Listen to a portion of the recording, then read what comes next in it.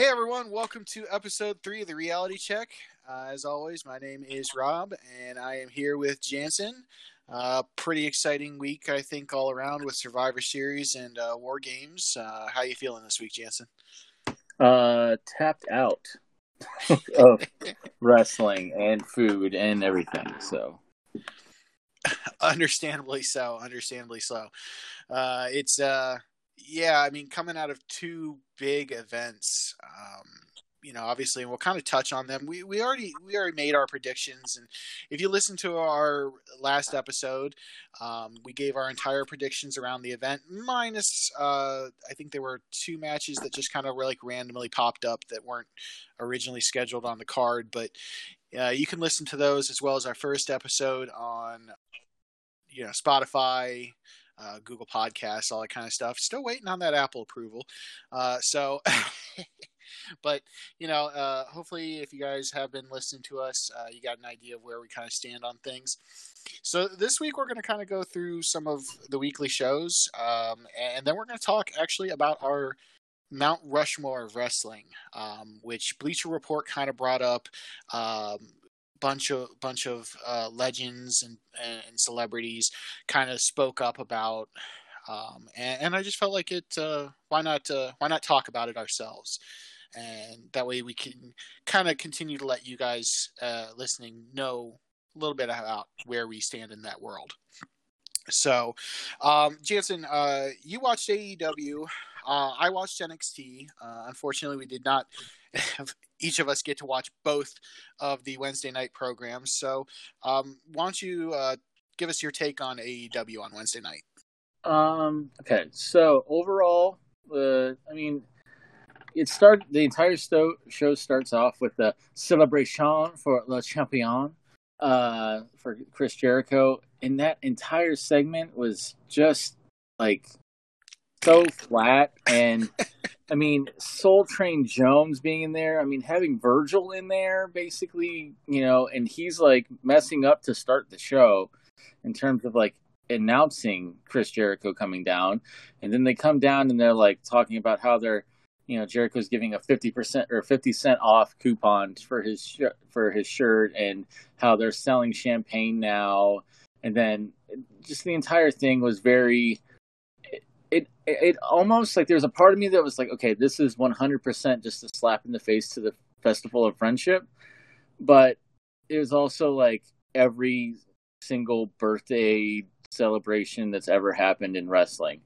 So it's oh, there's a giant box there. I wonder what that could be. And, and then at the very end, Jericho being Jericho and the Inner Circle being what they are, they basically jumped Justin Roberts, and which is a shame because Justin Roberts is one of the best announcers in the game. And and then they do their thing, but then SCU jump in way too late to save him, and they were all dressed as band members, so it's you guys were on the ring apron, or you were on the ramp. Why weren't you there earlier? So that was a little questioning. Next was Best Friends versus Lucha Brothers.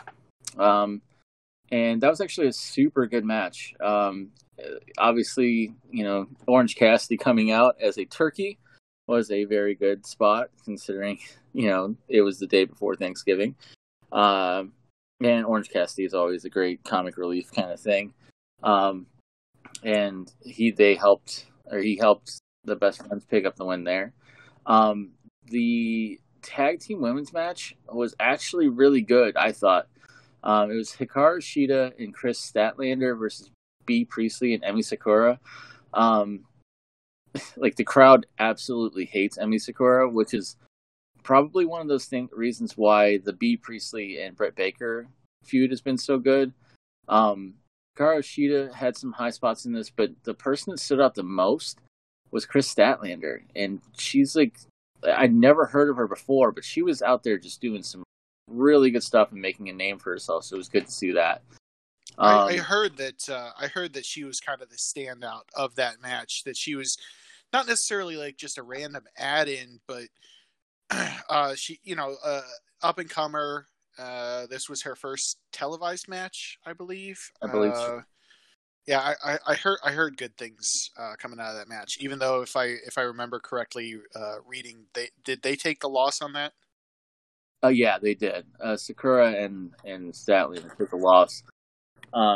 But Statlander was also being approached by WWE for a developmental contract, and supposedly there's some talks that she's kind of leaning more towards AEW at this point.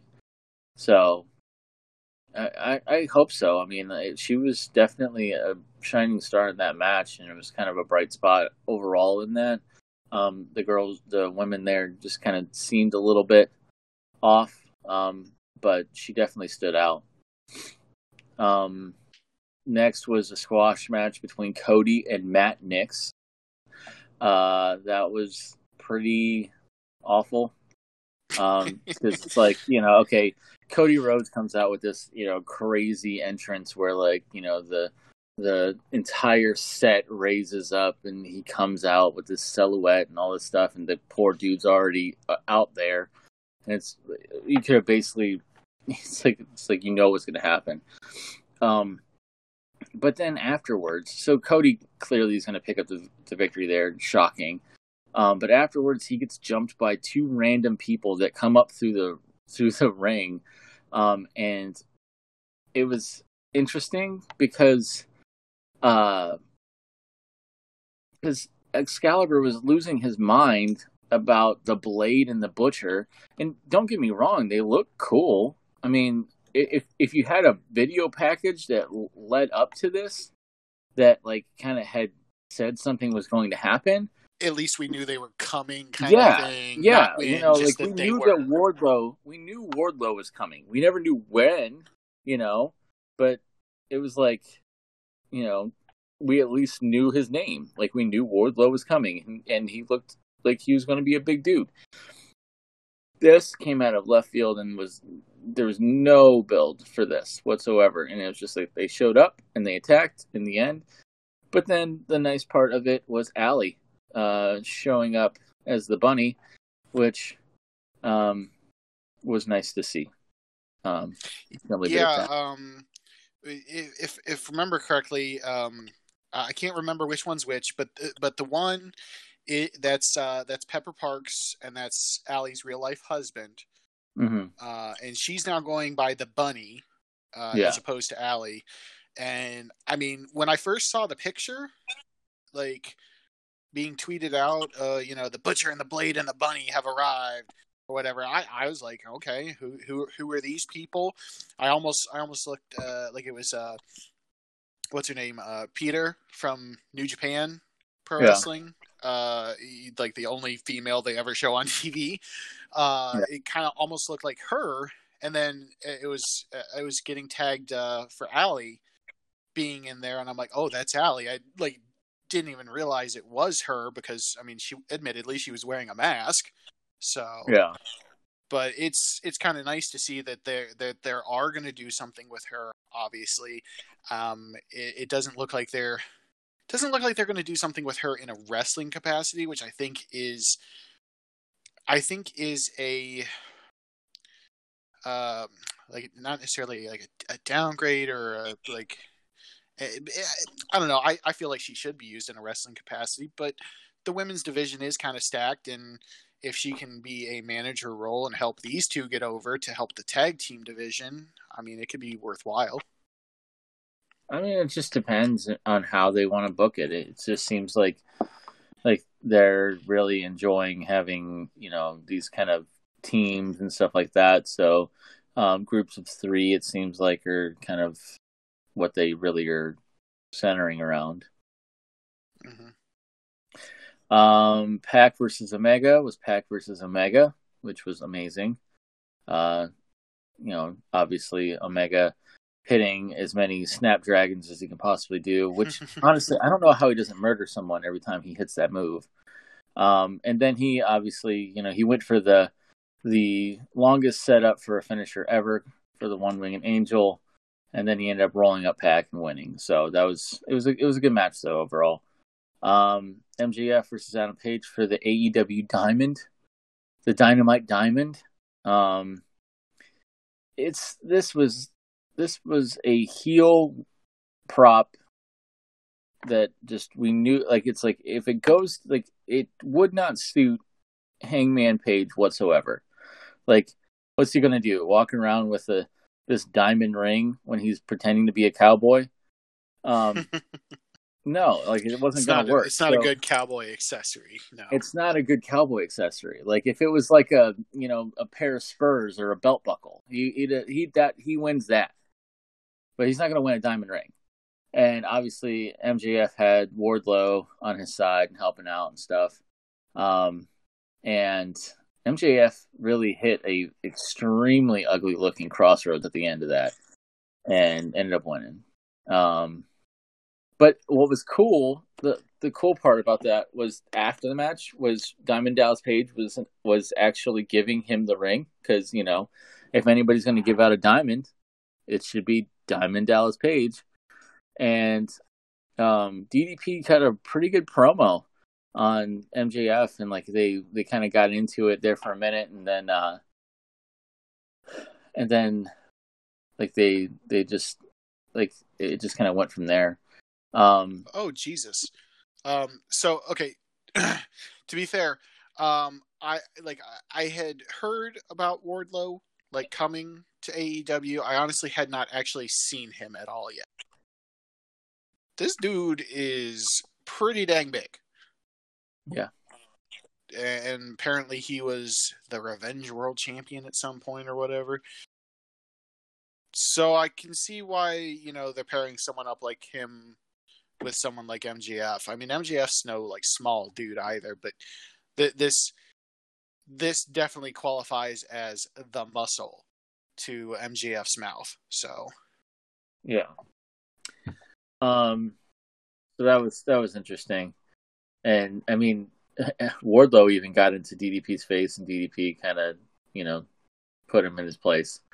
It was pretty good. Dustin Rhodes cut a promo about, trying to get even with the Inner Circle, which set up some nonsense between the Elite and Inner Circle. But this part right before the AEW Championship was my favorite part, probably of the night, because I kind of knew, like, when you go into a card and you can kind of immediately pick everything, you're like, okay, why am I watching? But the video package for the Dark Order was great. I like that they're finally fleshing out this team.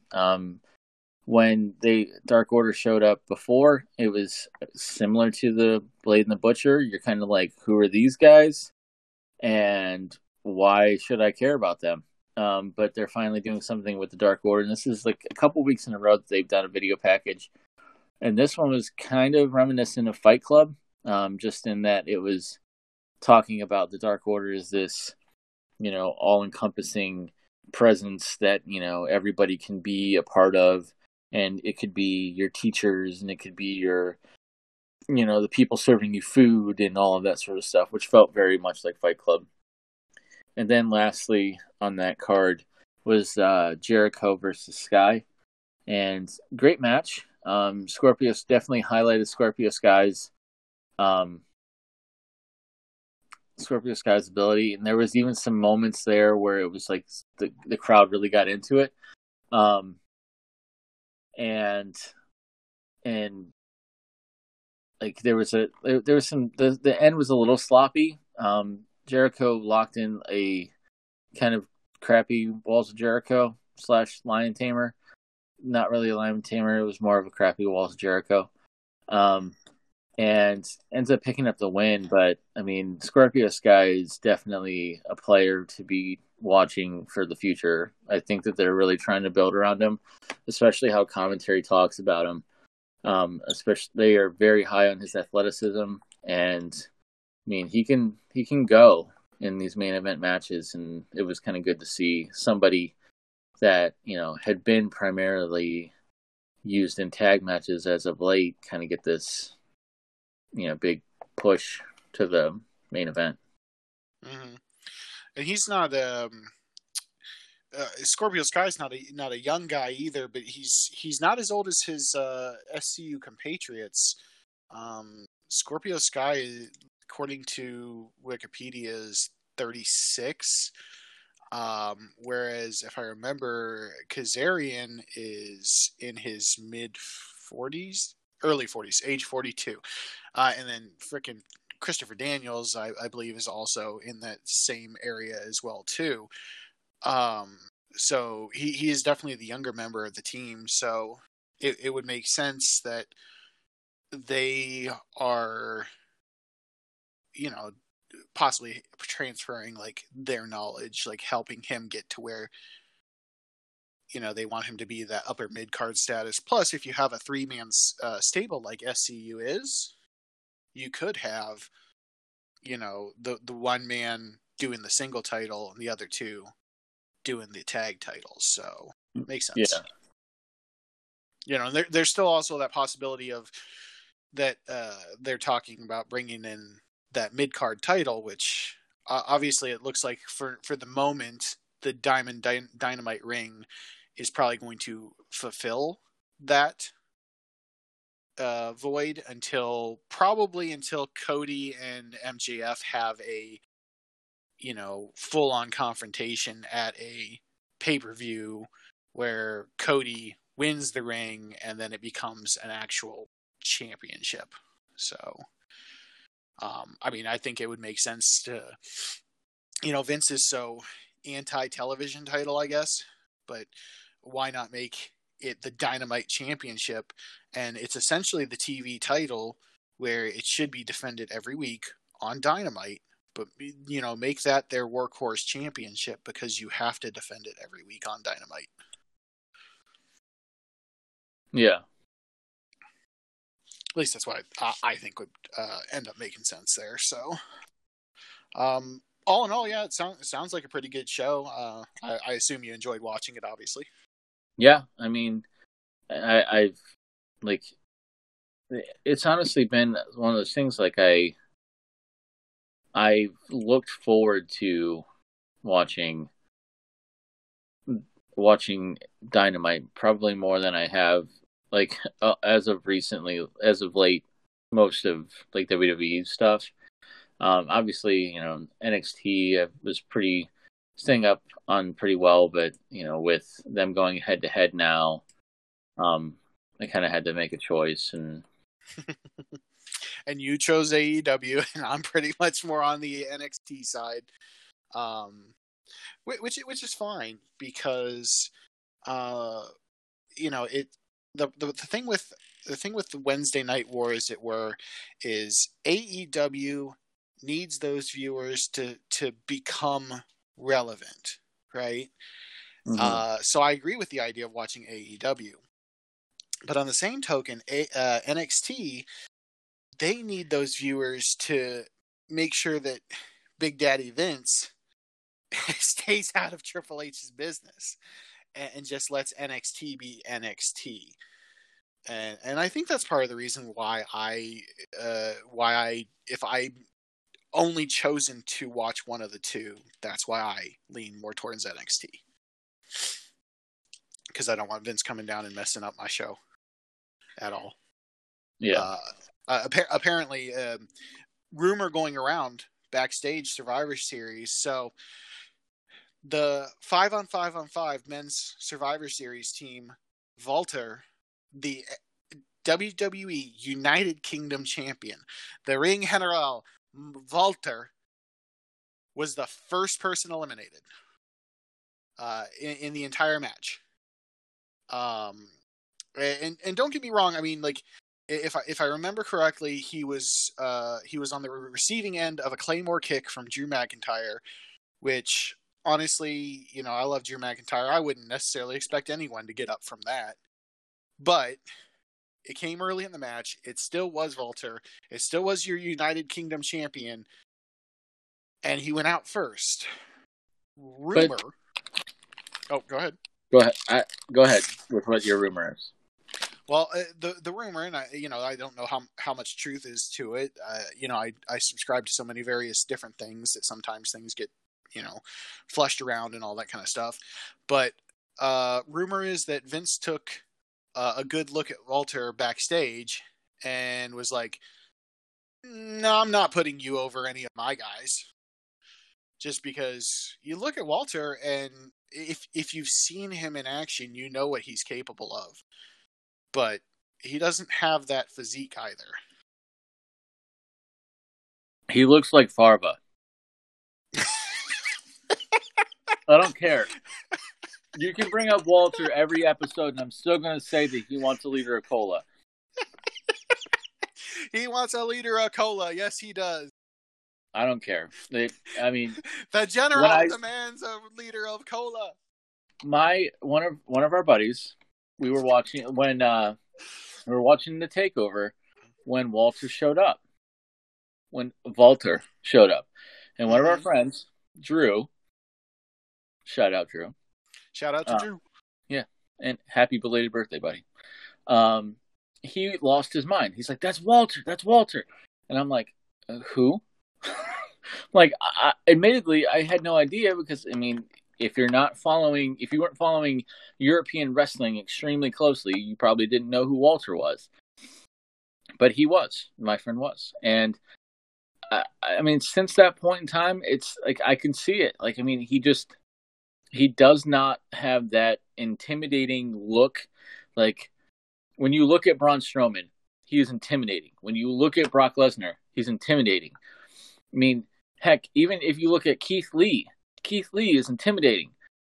Walter looks like he could be pumping gas somewhere or eating nachos on his couch. He just drinking a liter of cola. Like, he's probably stopping off at Shenanigans to have some appies before his nappies. Yeah. That's my promo on Walter. I agree with you, Vince. I can't unsee that now. Have McIntyre go over to NXT UK because he put him out. Have Walter call him out. That would bring relevancy to it too. And then have Drew McIntyre go over there, and if you don't want him to do the job, then give the belt to Drew McIntyre. Have McIntyre say, "I took out your ring general.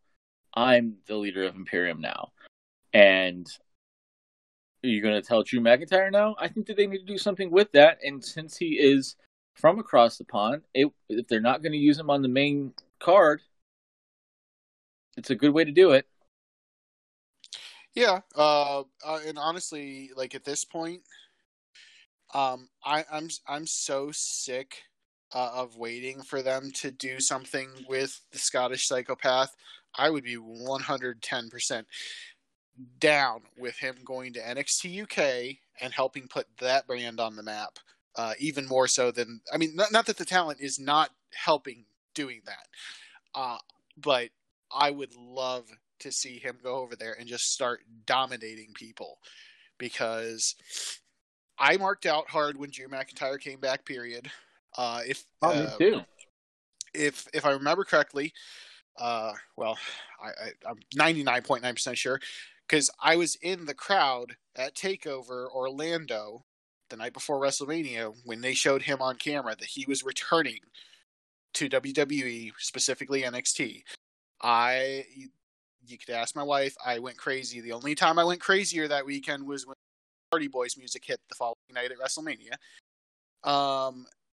And like, we all did. We all lost our minds. Yes. Drew McIntyre, they need to do something with him. He was a force to be reckoned with in NXT, and then he's just been kind of on Raw. He's just been kind of, he's there. I know he was injured there for a minute, but he's back. He needs to be in the mix of things and not in some kind of stupid storyline like involving Bobby Lashley or the whole Bobby Lashley Rusev Lana thing. So I'm tired of them using him as like a hired muscle. He's basically like a glorified Wardlow right now, where he just kind of shows up, beats the crap out of someone, and that's the end of it. And it's for somebody else. It's never for himself. Mm-hmm. Yeah. No, I agree. So yeah, we talked about AEW there for a second. I'm going to go over some of the highlights from NXT. So NXT, obviously, spoilers, NXT went over both Raw and SmackDown on Sunday at Survivor Series. with a dominating 4-2, 4 for NXT, 2 for SmackDown, and 1 for Raw. One pitiful one for Raw. A victory, which, funnily enough, Seth Rollins had a, town hall meeting, where he basically told the entire Raw roster that they all sucked, and they all walked out on him, except for Kevin Owens, who decided to just deliver a stone cold stunner to him in the middle of the ring, like basically tell him F up. But so NXT obviously had a lot to celebrate. So they started off with Josiah Williams on stage talking about how NXT won at Survivor Series, and then they start playing like a song. I'm not sure if Josiah wrote it or if he was just performing it or whatever, but so the entire like NXT locker room is like emptying out. They're all in the crowd. They're chanting and singing with the crowd and everything. We are NXT. We are NXT. Well, Undisputed comes out and and they talk about how they are the Iron Man. Like, no one should be celebrating. It's as a result of them as they are winning. They're damn right. Well, Ciampa, Keith Lee, and Matt Riddle, Dijakovic in the ring. William Regal had announced that Dijakovic and Keith Lee were going to get a shot at Bobby Fish and Kyle O'Reilly for the tag team titles. So after a little bit of War of the Words there, nowhere near as long as Le Champion's thank you celebration, they get to it. Well, you go to the first commercial break, you come back, and Roderick Strong is now in the match. Apparently, Bobby Fish, I don't know if he took a nasty hit or spill, but he was escorted out for a potential concussion. So it's now O'Reilly and Strong versus Lee and Dijakovic. And this was, honestly, it was a great match, as should be expected. I mean, realistically, we don't deserve Kyle O'Reilly. That man can sell, he's really gotten over on me, because his look is definitely like just some random dude that got in the ring. Like, he doesn't look like he could do the things that he does, but he just got in the ring and just like randomly just started taking punches and stuff. Yeah, you're exactly right. That man, in terms of selling moves, is the same as someone who, proverbial salesman that could sell a ketchup popsicle to a woman in white gloves. Because this episode's been brought to you by Callahan brake pads. Oh, now I lost my train of thought. Thanks. But so they have the match, and so Lee and Dijakovic are kind of getting over on the champs. And so Lee is outside the ring, and Adam Cole starts running down the ramp. Obviously he's going to try to help his boys. And Keith Lee pounces Adam Cole into freaking next week. I feel like you said that wrong. Oh? Yeah. How should I have said it then? He him into the third row. To quote the great Monty Brown. I miss that dude. Underrated wrestler, in my opinion. Underrated. Yes. But yeah, so Lee's standing outside, and he's staring at Adam Cole on this pile of bodies of fans in the 3 rows right next to the ramp. And I say fans, and you can't see it, but basically air quotes, because I'm sure that they were wrestler plants, because they're not going to knowingly do a spot into the fan base like that. But while Lee is distracted, admiring his handiwork, they hit the high-low on Dijakovic, and they do retain the belts. Show of respect afterwards from Dijakovic to Lee. He apologized. He said that it was my bad because I wasn't paying attention.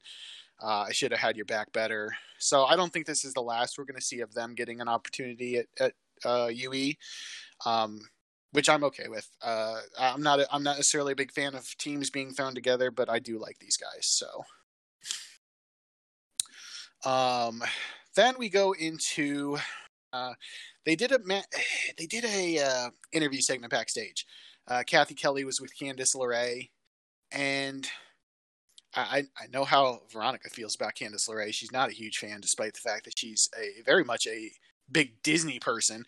But like, I don't know, something about Candice LeRae's promos, I can't get behind her. Wrestling ability, fine. I'm perfectly fine with. I don't know, something about her promos.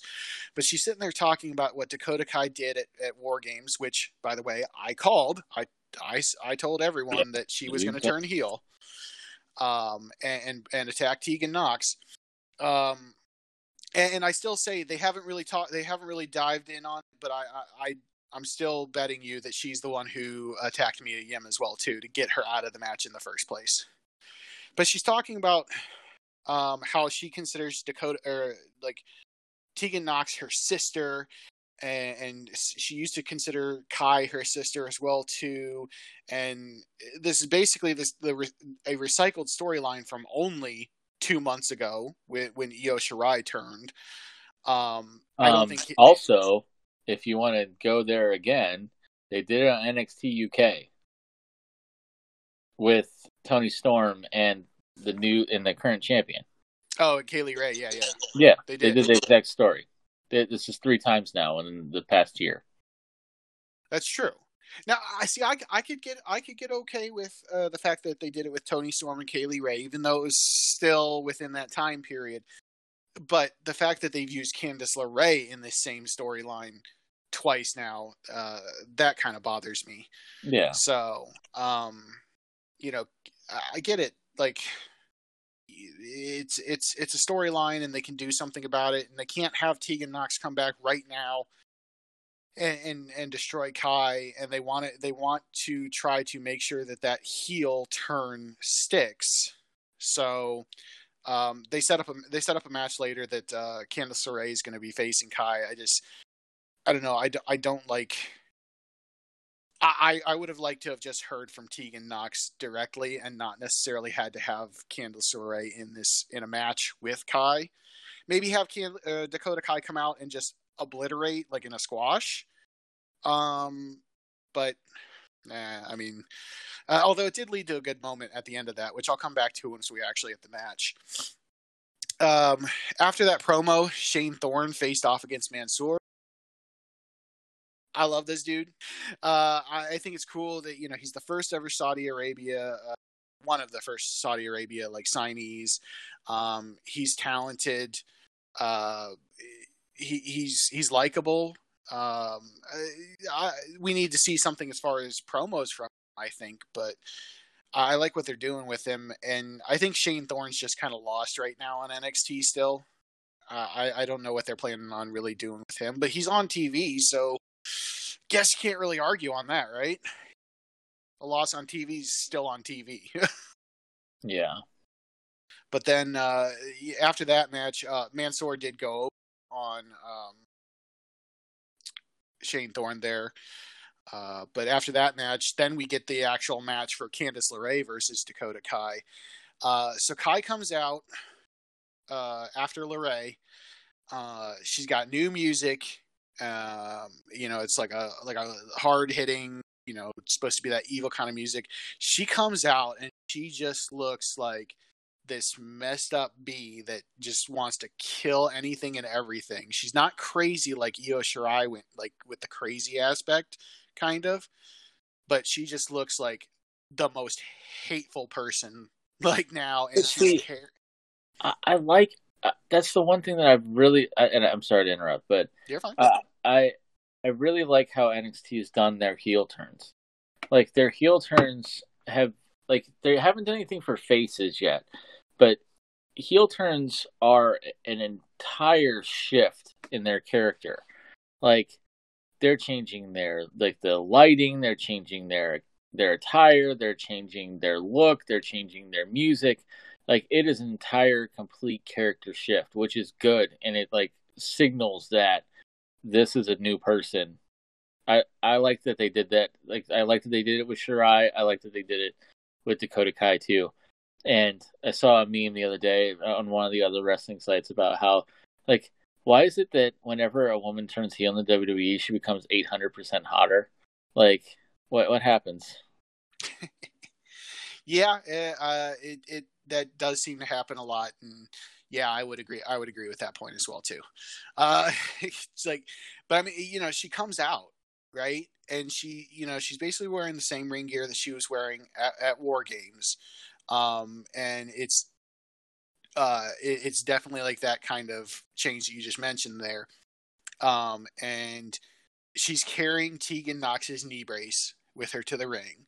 So she like comes out and she's like standing on stage and just kind of like staring like daggers at Kai in the audience, and she's got the knee brace in her hand. People are booing her. First time in a long time I feel like that a heel is actually being like truly booed for something like this. Normally like when we get that heel, they just kind of are like, yeah, we love them, they're freaking great.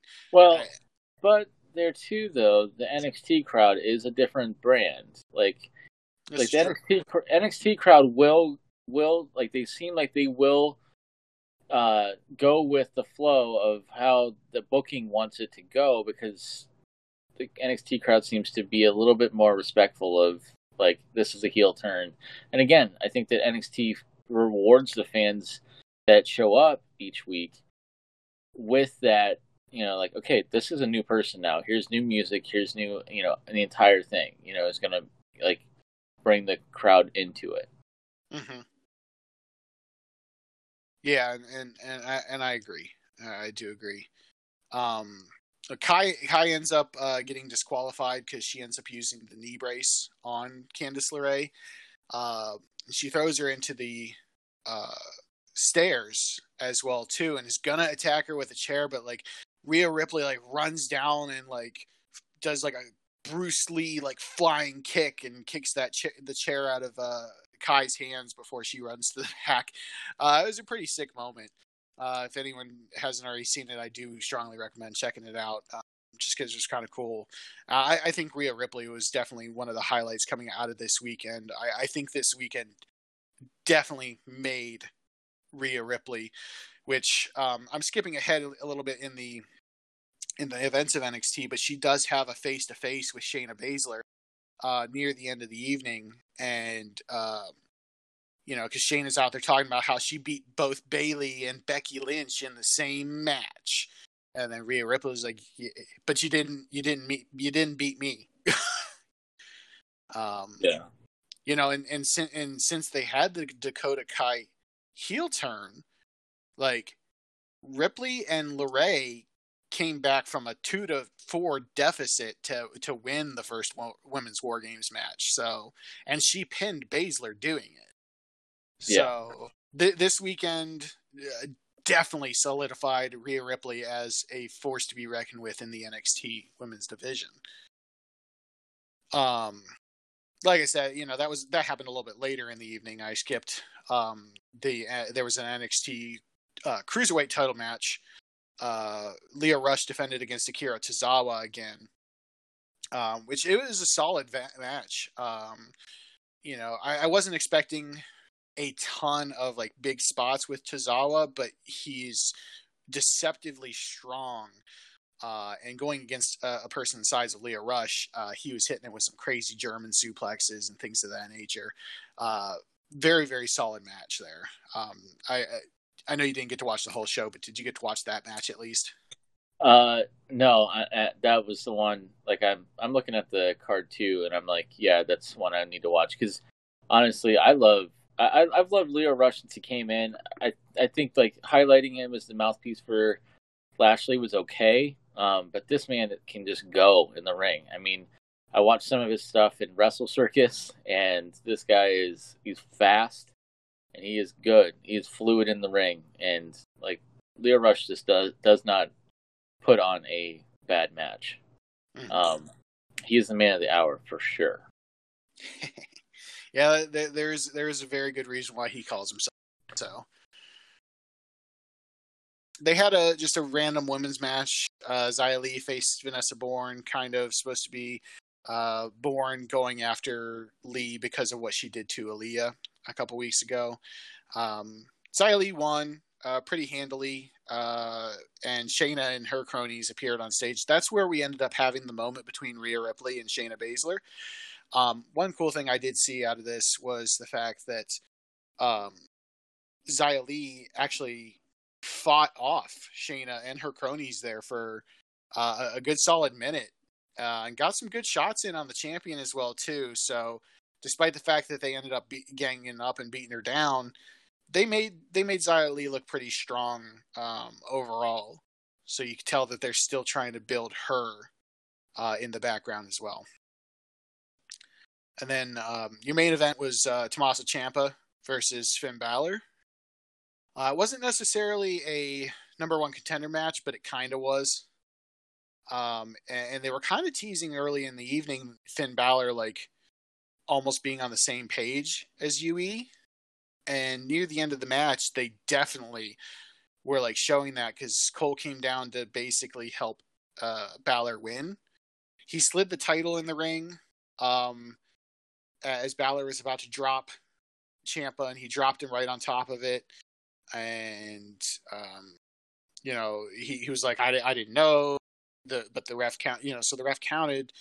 Ciampa still kicked out, but while right after that, while the ref was distracted, throwing the belt back out of the ring on the other side, Cole did a jumping enziguri to Ciampa to like keep him down. Balor hits the 1916, pins to win. And then they're like standing in the ring, like standing over Ciampa, like taunting him kind of thing. And it looks like they're, like these two are now best buddies. What's up? And then Balor kicks him upside his head. Same thing like he did with Johnny Gargano, hit him with the Pele kick when he's not paying attention. Kind of stood over him, smiled, gloated a little bit, and then left to end the night. So NXT, pretty good show overall. I don't ever anticipate them to put on a bad show.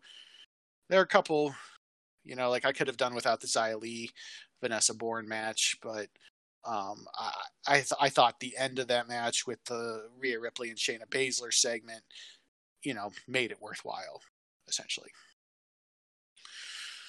So there's your kind of take on the Wednesday Night Wars there. Obviously, some highlights around WWE as a whole this past week. Last night, Friday night, 205 Live celebrated its 3-year anniversary. Me and Jansen were kind of talking a little bit before we started recording there. A brand that doesn't get enough recognition, really. They put on some killer matches. There are a lot of workhorses on that, and I think it just kind of gets forgotten and pushed away. I think having the Cruiserweight Championship now be rebranded as the NXT Cruiserweight Championship will help that brand get some exposure, as long as they don't just continue to randomly cancel the show on certain weeks. Yeah. They're supposed to be moving it to Full Sail as an actual taping on a show on live on Friday nights anyways. I'm not sure when that's going to take effect, but that was the rumor, or not the rumor, but that was the story that I read. And that's how I felt that it should have been all along. Is they like 205 just did not need to be like dark match. Yeah, on the road. Not taped like main event style where it's just kind of those random matches. Yeah, I would agree. Speaking of Friday nights, Friday Night SmackDown, the Universal Champion has a new face on the Firefly Funhouse. So Jansen did call this one. So I'm going to let him talk about the Fiend's new title there for a second. So, Bray Wyatt, as I said that it should be, said that, that since he had a new toy, that he felt that he should have one as well. So then the Fiend shows up with his new belt? Question mark. It is basically just his mask that is like stretched across. I do like some of the look of it. I like that it says, basically that has the "Let Me In" kind of theme going to it. There are like the problem that I have with some of the belts, like when they do like the rebrand, like when they do come up with new ones. I know that WWE wants to make their own, but when you have like fan created content that is better than the stuff that you put out there, and or you have stuff that is already made and you don't use it, I just don't know. I mean, it'll be interesting to see how this new belt looks when Fiend actually comes out with it, because as you saw at Survivor Series, when he came out against Daniel Bryan, he had the belt around his neck, which having the mask there will definitely suit as almost like a secondary mask for the championship. But it doesn't look.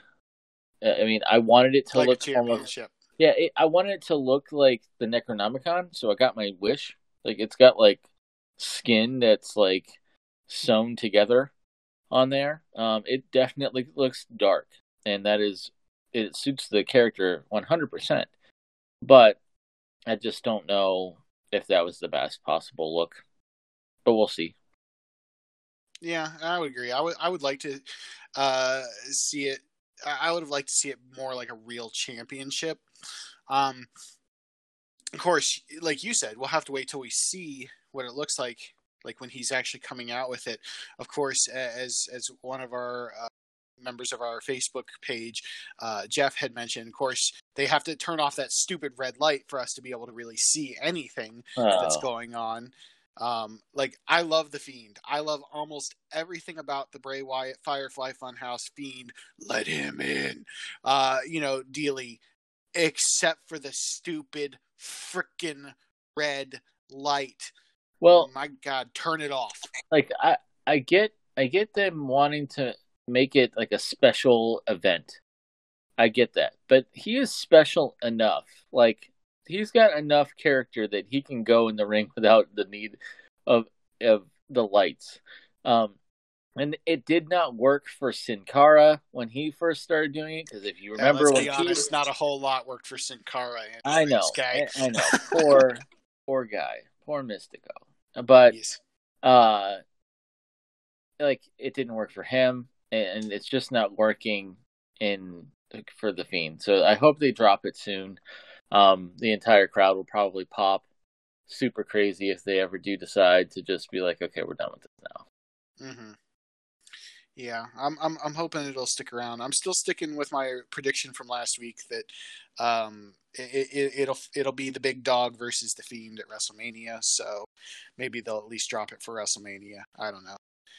I will say that I do like that because so it was horror legend Tom Savini who made the Fiend's mask in general.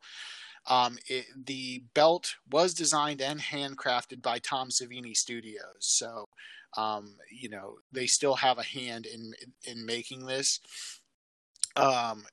Bray Wyatt is now WWE's main merch mover. So his stuff is flying off the shelves at faster rates than Brock Lesnar, Roman Reigns, John Cena, whoever. Which I think is crazy, and it That's shows. great. It's great, Yes, and it shows when what can be done when you allow somebody to actually evolve their own character, because you cannot no one can tell me that Bray Wyatt did not come up with this. Like there's too much like that is just like it has been like his like the progression of his character throughout this entire thing, that it just doesn't, there's no way that there's a writer in the back that is like, yeah, Bray, this is what you should be doing. Like this feels like this is him, like well, what he has created. from what I understand, the whole concept as like its base was not Bray Wyatt's idea, because I guess he's been I guess I don't know if he was in an interview or a like public thing, but he is somewhere I remember reading is like thanking someone because they quote unquote saved his career. So like the base of this whole Mister Rogers esque good guy Bray Wyatt and the Fiend, like that the base is someone else's idea, but it takes that person to take the idea and make it a real thing, and that is what Bray Wyatt is doing. And like you said, it's showing because now he's moving the merchandise, and let's be honest, that's what Vince wants to see. Is he wants to see the moolah rolling in. Those are the people who get the, well, if they're moving merchandise, people want to see them. So let's make sure we're seeing them. Make sure that we're putting them up in these positions. So, and that's probably why we are seeing him as Universal Champion. Well, and that's why I kind of had the feeling that they were going to do one of those custom belts for him. Just because, it wouldn't suit the character for him to just come out with the blue, horribly done belt. I still maintain the blueberry fruit roll-up is better than the strawberry fruit roll-up. Honestly, okay, so, alright, confession time. I was okay with the red belt. After a while, it ended up growing on me. When it was first unveiled, we all were every single person on the planet, I think, was in the exact same, like, this is horrible. But it's like, as it kind of kept going, it's like, okay. I mean, and then the blue one is just the same. So, I mean, at this point, it's like, okay, it is what it is. We're not going to get anything better than this for a long while. Mm-hmm. But, I mean, at least, like, there is kind of like I'm just surprised that they haven't done the same thing, like just change the Raw to a red belt. Yeah, I mean, it still wouldn't surprise me. But who knows? We're not going to see it again until the Royal Rumble anyways. That's true. Brock Lesnar's on vacation now. Because, that's the smartest thing in the world. Speaking of the belt overall, back to the Fiend belt anyways, did you see that they are selling them? Yeah. I'm gonna pass on that one. I don't need nightmares. I would agree, especially, the biggest nightmare that you'd have from it is that $6,500 price tag. That's the biggest nightmare you'd come out of that one. For $6,500. Yeah, no thanks. Plus the strap itself is belt made. It's like a normal like it's weird straps. Like it's not like any of the other belts. Yeah, it looks like actual like belt, like an actual like regular belt end. So it's weird. It's weird. I mean, cool, kind of, but weird. So, we're gonna move on to the Mount Rushmore of wrestling. Bleacher Report earlier this week kind of asked fans to come up with their own Mount Rushmore of wrestling. And they had, if I remember correctly, they had The Undertaker and Stone Cold and Ric Flair and someone else on there. I can't remember, to be honest with you, at this exact moment. But, lots of celebrities, including The Rock, who is obviously one of the biggest stars in entertainment and was one of the biggest stars in WWE, kind of chimed in with his own. And he threw up, he technically threw up 5 because he kind of had a tie that he couldn't break on his own. But he threw up Hulk Hogan, Ric Flair, Stone Cold Steve Austin, and his tie was between Gorgeous George and Bruno Sammartino. All of which are great names. I don't really personally know a whole lot of Gorgeous George, honestly. But, and I've never actually seen Sammartino wrestle. Like, I've seen clips of when he used to wrestle. I met the guy. I met him a few years back before he passed away. Freaking humongous hands. My God. He's not a giant dude, but his hands were humongous. It was crazy. But so I reached out to Chance and last night, and we decided we were going to kind of talk about our Mount Rushmore of wrestling. And in no shock, Jansen put together what'd you say? Three different Mount Rushmores? I had 3 different Rushmores just because, like, I mean, I feel like everybody's like, if you look at like drawing power, like the names are all going to be the same. I feel like at least 3 of those names are the same. There's one that might flip flop, but I also made up one that was like more of like my own personal, like what was the ones that like kind of brought me in and kind of made me more of a fan. And then I also had to go with like because the one thing whenever somebody says I'm Mount Rushmore, I mean if we like, so I'll give you my first one for the draw, like the drawing power. Okay. Flair, obviously 16-time world champion. Hulk Hogan, inarguable that this man put the WWF on the map. Austin, and then Rock. And I feel like you needed Austin and Rock together to really solidify that Attitude Era. I mean, other people could possibly, swap out Rock for like Hunter for Triple H or Shawn Michaels or whoever. But like drawing power, I mean, I feel like those names are always going to be at the top of the list. But Flair isn't, in my opinion, the greatest wrestler. I mean, Hogan is definitely not the greatest wrestler. He's a great showman. He's a great showman for sure. But the man, like, literally has, like, 3 moves. And, like, if you're, like, making fun of John Cena, at least John Cena's, like, trying. Hogan has been, doing a big boot and a leg drop, for 40 years. And still getting over with it. Yeah, and still getting over with it. So it's like, in terms of like actual working ability, I had to make up another list for that too. So if you want, you can go ahead and you can do yours, and then I'll share mine. But okay, I had to go through. Yeah, no, understandable, and I did have to think while on mine too. I wholeheartedly agree. If you want to talk about drawing power, I think for the most part, there are going to be very, very similar names across that entire board, or mountain, as it were. So I kind of limited it back down to myself. Okay. And like, I went through and I looked up some information online, and I wanted to support my Mount Rushmore with facts and statistics and all that kind of stuff, at least in terms of like titles and what made them a champion, as it were. So I'm going to kind of lump my first 2 together, and that is Shawn Michaels and Triple H.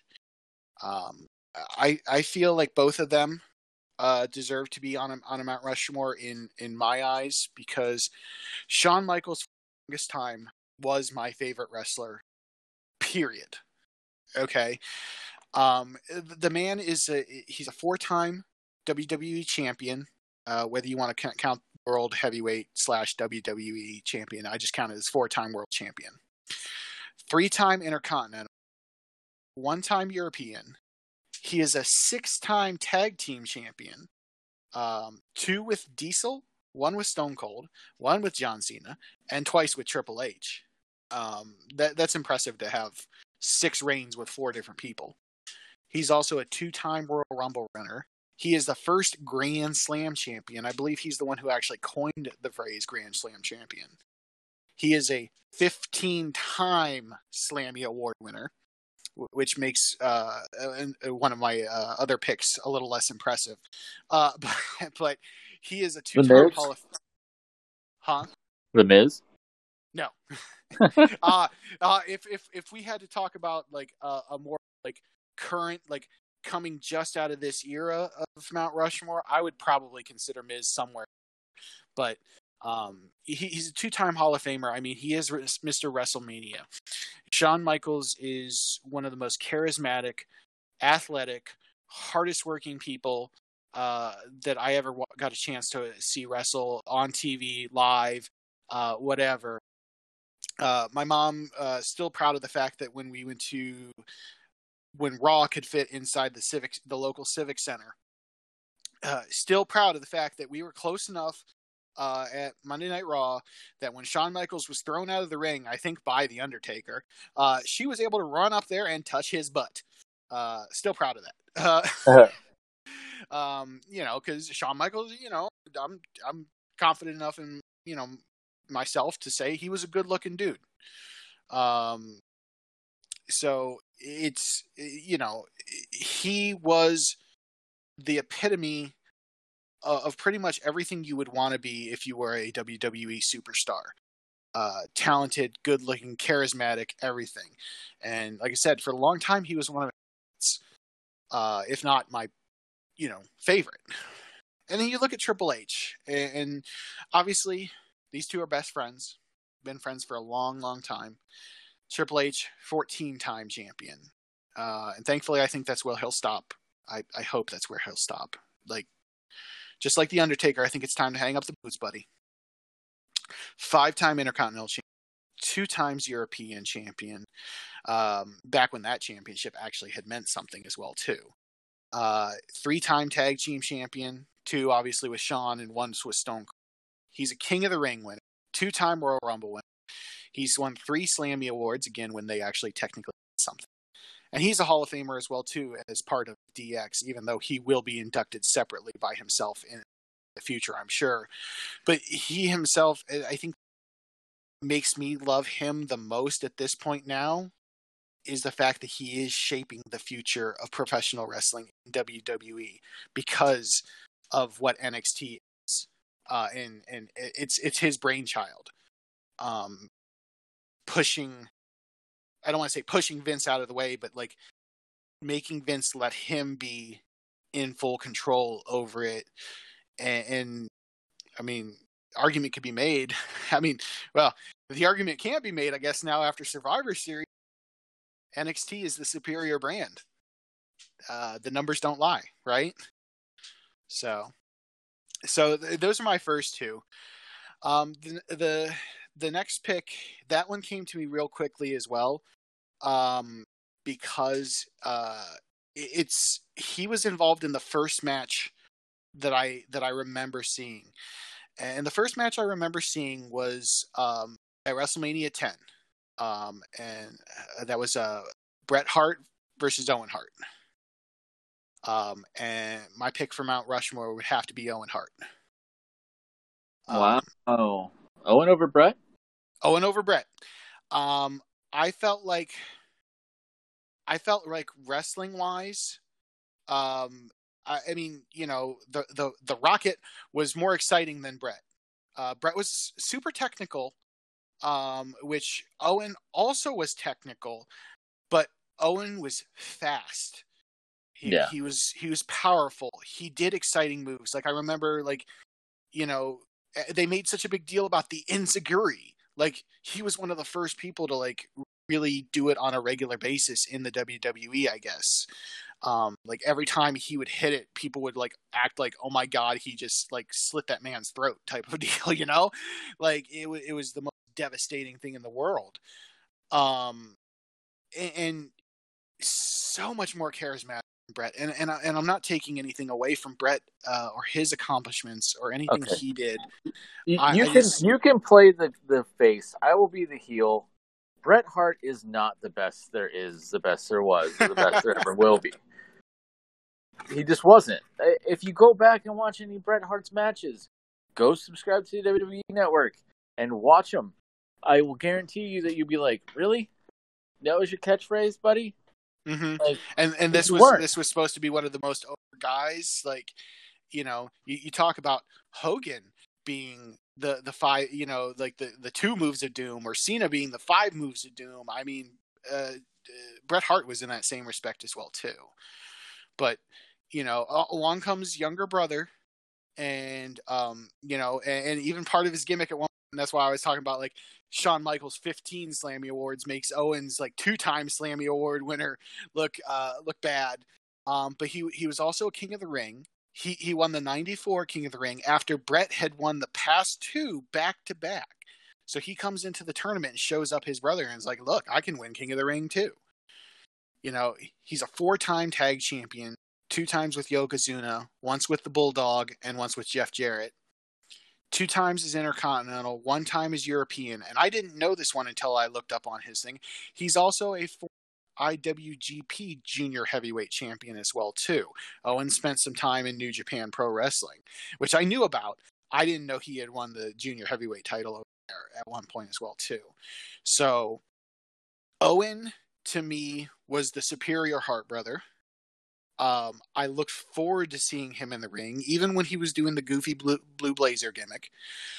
I just looked forward to seeing him, and he's one of the most memorable people that I've ever watched wrestle.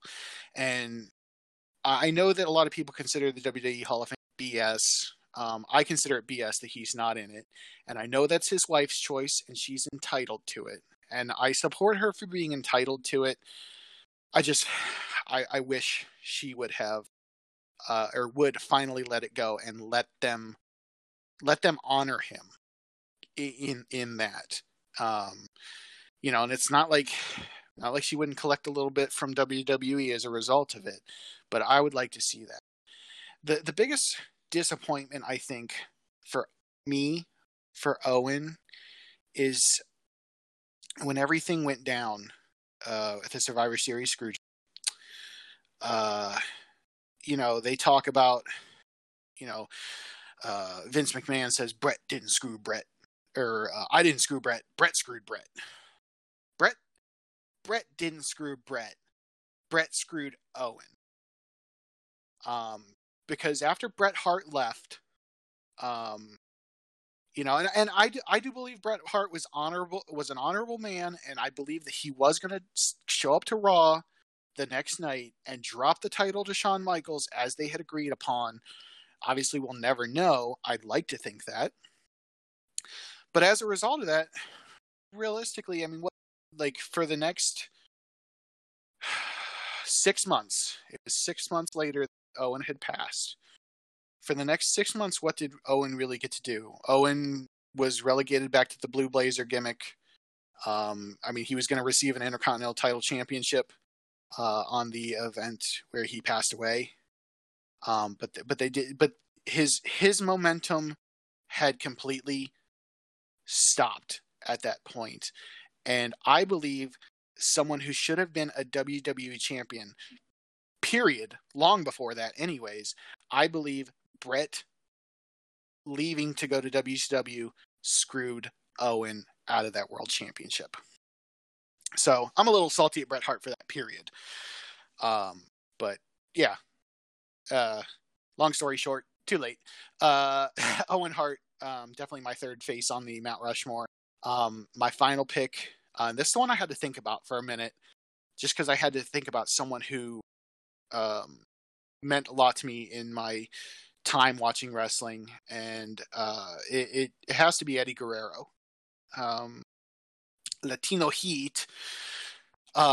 This man had way more accomplishments than I was even really aware of, as well too. But like, he was one of the best characters. One of the, like, in WCW, one of the best cruiserweights. I remember watching, like, whenever I saw him come out, even when he was doing the whole LWO, you know, Latino World Order, like, just play off of the NWO gimmick.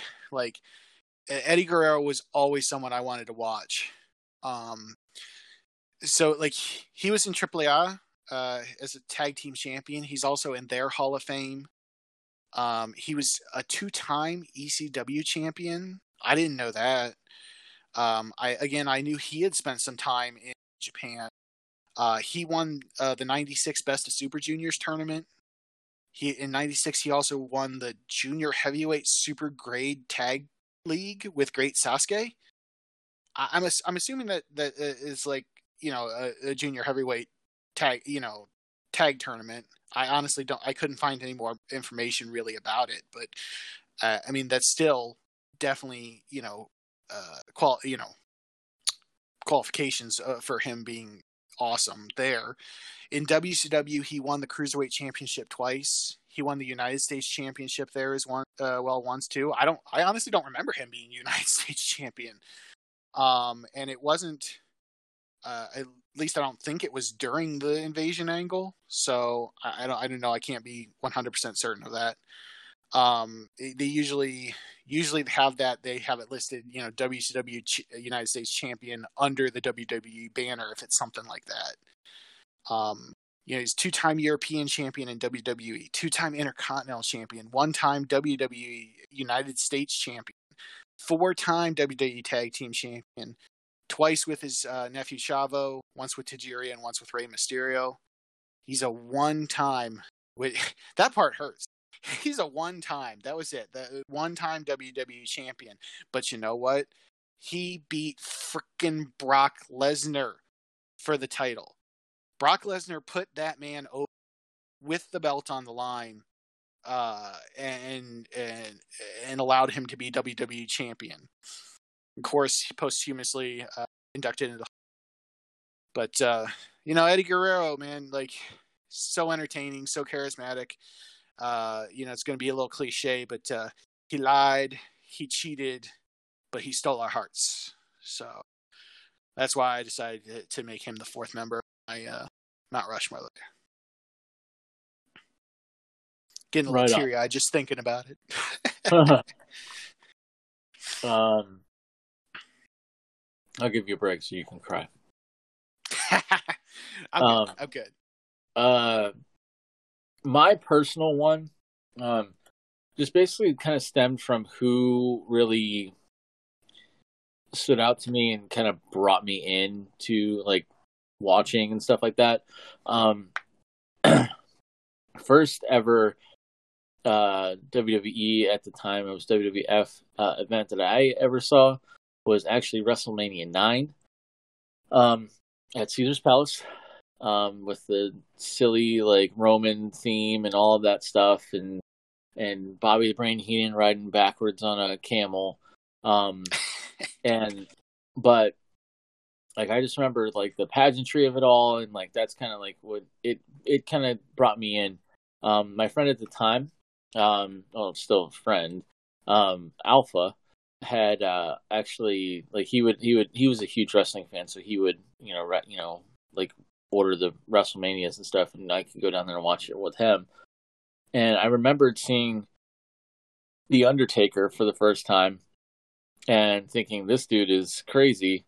And it just stuck with me. I mean, The Undertaker's character has evolved so much, and for me, like, I'm not going to have all of the stats that Rob had. I did not have time to do research like you did. Casual. But I mean, Undertaker is honestly like, one of those top guys. I mean, and he's a locker room leader. He's, had the streak at WrestleMania for so long. And, like just to see him in that match at WrestleMania 9, he wasn't even the biggest guy. He was going against the Giant Gonzalez, who I'm fairly certain only had like 3 matches in the WWE. But this dude, he made The Undertaker look small and made it look like, and then it's like he just kind of kept coming back, which is why I like The Fiend so much, because it reminds me of that old Undertaker. Oh yeah, for sure. Just like this character that just it's like a horror film. It's like a Jason Voorhees or a Michael Myers. You just can't put him down. That's sort of like extra character was what kind of put me brought me into the WWE. So The Undertaker would be one on my personal Mount Rushmore. Also, next would be Hogan. And again, that one was still because of WrestleMania 9. It was WrestleMania 9 at the very end. Bret Hart was facing Yokozuna, and with Mr. Fuji on the outside, he helped Yokozuna win the championship from Bret Hart, because Bret Hart is Bret Hart and he's not the best.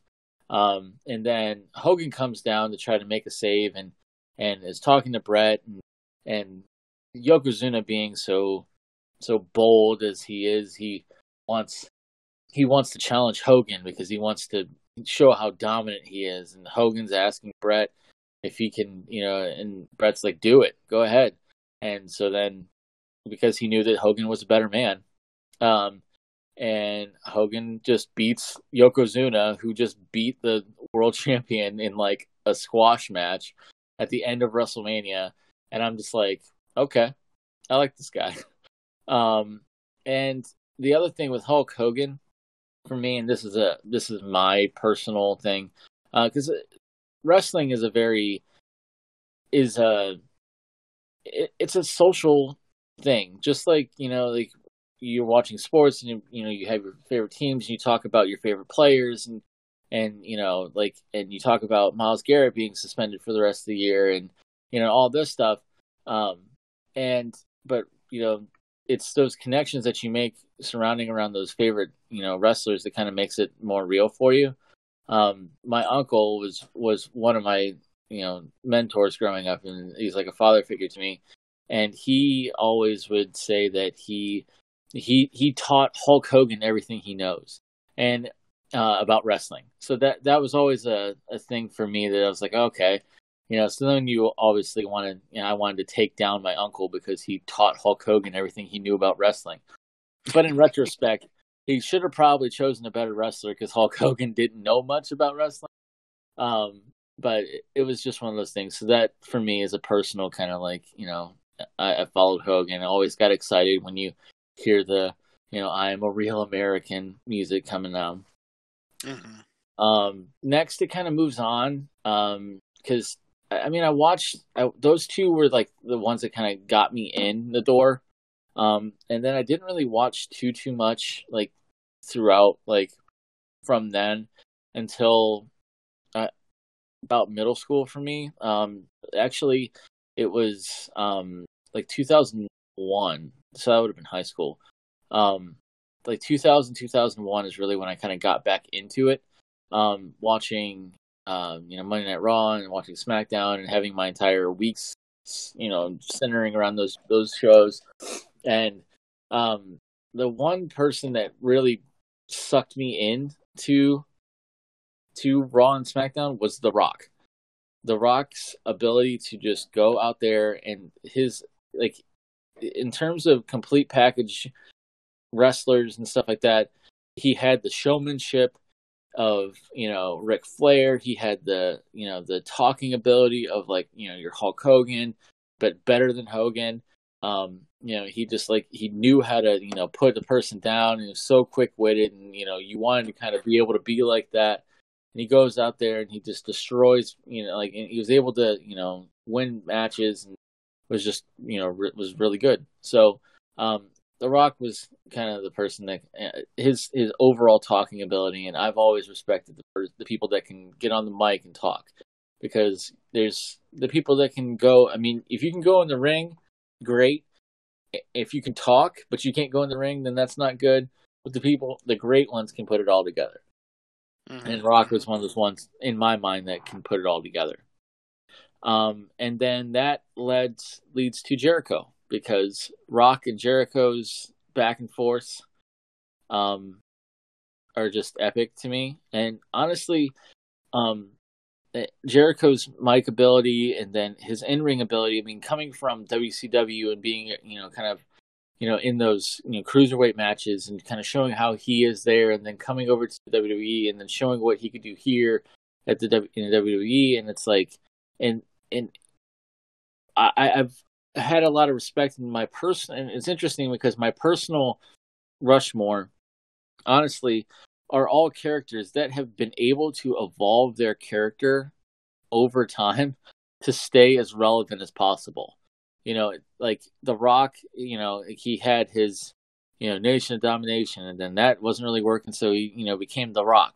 And I mean, obviously The Rock, has always kind of been The Rock, but he's he had the Hollywood Rock there for a while, and kind of did that thing, and then would come out and he's the guy that's singing and talking about Strudel and all this stuff. And Hogan's is the red and yellow, but then he's the Hollywood Hogan. Hollywood. And then Undertaker obviously, has changed so many times over his career too. And now Jericho is doing the exact same thing to stay relevant. I mean, like, to watch this guy who, and watching him in AEW now, as much as he's seemingly lost a step in terms of if you're watching him in the ring, he definitely does not have the quickness of his opponents, which was clearly evident in this Scorpio Sky match. But Jericho still has what it takes to, cut a good promo, has what it takes to be a ring general and actually put over good matches. He's just one of the best in my opinion. Not just in your opinion, a lot of people's opinion. Yeah, that's why he is Le Champion. So, yeah, so that's good. That's good personal Rushmore there as well too. So on Jansen's personal Rushmore, it was Undertaker, Hulk Hogan, The Rock, Chris Jericho. I had Shawn Michaels, Triple H, Owen Hart, and Eddie Guerrero. So definitely differing. Obviously, if you said that WrestleMania 9 was pretty much like the first WrestleMania that you had watched. So, by WrestleMania 10, I don't even think Hogan was in the WWF anymore. No. So I mean, I knew of Hulk Hogan, obviously, because Hulk Hogan's Saturday Morning Wrestling, the cartoon show, and things of that nature. I knew of Hulk Hogan. I wasn't a Hulkamaniac, Yeah. So it's crazy to even think about 1 year, like 1 year difference, like how different things can look as to who shaped who, what you are when it comes to wrestling there. So obviously we're coming up on you said you had done 3, so what hit us with that third one quick there. All right. Best overall wrestlers.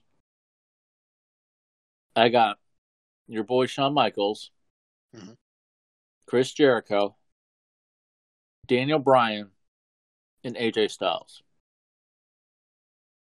And you're talking on pure ring ability. Technical ability in the ring, ability to sell, ability to cut a good promo, ability to put on 5-star matches. I would agree. That's good Rushmore right there. And all of those, well, 3 of the 4 of those are I would say, well, one is already in the Hall of Fame, WWE Hall of Fame twice, but D-Bry and AJ Styles, I feel like they're future WWE Hall of Famers. I mean, Chris Jericho would have been a 100% first ballot Hall of Famer. I'm not sure at this point now, but he will be. It won't be first ballot, obviously. It'll take a minute to mend some bridges a little bit there. Honestly, I don't think so. I don't think so. I think Vince, because I mean, all the interviews that I've seen, Jericho said, I went to Vince and said, look, this is what they're offering me, and Vince goes, you'd be stupid not to take it. So, like, I don't think that there's any ill will there. I think Jericho, he knows that, and I think that Vince knows that he made a mistake by not, locking up Jericho, to more of a deal. But, I mean, Jericho wanted some more creativity and some more freedom in his expression of himself, which, I mean, going over to Japan and making that Painmaker gimmick and having the matches against Omega and all that stuff. Not even so much as just locking him into a lucrative deal and giving him that creative freedom. Just let's call it what it was. Vince shafted him. There was a plan. So after Balor went down, the decision was made to give the Universal Championship to Kevin Owens. Kevin Owens starts palling around with Jericho, And then we have the whole Festival of Friendship, and they break up, and they hate each other now. And the plan was to culminate that in a Universal Championship match in the main event of WrestleMania. And what they decided to do instead? Hey, Goldberg wants to come back to the ring, and we're going to give him the championship. We're going to have him defeat Owens in 2 minutes. And we're going to go ahead and give him the title and let him and Lesnar, have some unfinished business at WrestleMania instead. Vince, that's dumb. Well, that's what I'm doing because I'm Vince McMahon. I would have much rather had seen Jericho versus Owens for the Universal Championship. It was pretty much, other than the United States title when he had won it during that whole thing. It was the Universal Championship was the only belt that he had never won in WWE. So I would have much rather seen that culminate as the main event of WrestleMania for the championship. And by doing that, it kind of, I think it spoke to Jericho on many levels, as even though we have a respect, he respects what I do, I respect what he does, he still doesn't see me as that person that can be that big, and I think that hurt him. Maybe not hurt. Maybe that's a poor choice of words. I mean, he's Chris frickin' Jericho. He does whatever he wants, type of thing. But I mean, hurt. He's from Winnipeg, you idiot. It's just it showed Jericho what his I think what his worth was in the grand scheme of things at that time. So I think it was a smart decision to go. Plus, I mean, he's leaving WWE. He has more time to do the music thing. His last album, the Judas album, freaking awesome. I like Fozzy as a band, so I just wish he would. the cat lady meme that you posted the other day, on the Facebook page, it's called the Judas effect. No, it's a shitty back elbow. Yeah, I mean, it is. I mean, it's he's like, oh yeah, I got this devastating new move. It looks like you're half drunk when you hit it, and because it just doesn't look, and it's just a back elbow. It's like a, pardon me, excuse me. Mm-hmm. I don't know. I mean, the code breaker is definitely. When he unveiled that, and even when he was hitting that, when I remember him hitting that on Rey Mysterio, I think it was SummerSlam or something like that. Rey Mysterio did he went for the West Coast pop, it was hopping off of the top or popping off the top rope, and Chris Jericho just caught him with a nasty one, and it was great. That was a great added arsenal. I mean, I guess I don't know. There's just, and they are protecting that move like crazy. Yeah, I don't know, but yeah, no, it's still in terms of workmanship, putting it all together in the ring. That's good. That's good Rushmore as well too. I like it. I like that you went the extra mile. We both went kind of different ways with how we were going to talk about this. I brought up all the titles and accomplishments, and you're like, well, I have my personal, and then I have I think who would be overall, and then who's the best worker, and I think it was a very good topic for us to cover this week. So yeah, I mean, there's so many more things. I was honestly I was really having fun with it because I was gonna go women, and then I was gonna go tag teams. And I was going to go modern day, if I could pick, 4 people right now to start my, whatever. That was kind of. If you could pick 4 people right now to start, your current day Mount Rushmore, they're all in NXT and they're wearing all gold. They're called the Undisputed Era. End of story. And Adam Cole is 100%. Baby. He is he is 100% a new Shawn Michaels. Yes. You can't it just he has that aura about him.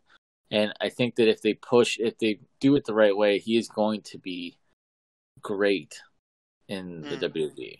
I mean, he already is great. Don't get me wrong, but I'm just saying, like, he's kind of like that hidden treasure right now that people just kind of got a glimpse of on Sunday.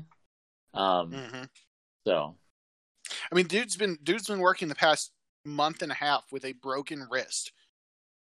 Like, he's not taking time off. You know, they're not doing the stupid like cast gimmick with him.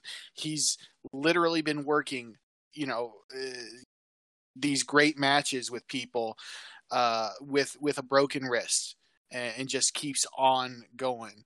You know, and why is that? It's because he's Adam Cole, baby. You hear that, Matthew? Adam Cole, baby. He is undisputed. I found out recently my friend Matthew like just does not like Adam Cole at all. So and I know that he listens to the show, so this will make him giggle probably because we're talking about him now. But yeah, no, like Undisputed Era, like an argument could be. I think for a current day Mount Rushmore that it could just comprise of those 4 members. Period. I think so. Yeah, it'd be a fun one. Maybe not. Yeah, it'd be an argument for sure, but an argument could be made. So yeah. But yeah, we probably should end it here. I think we talked probably enough. Talked to y'all ears off. I hope you guys enjoyed our little glimpse into what our Mount Rushmores would look like.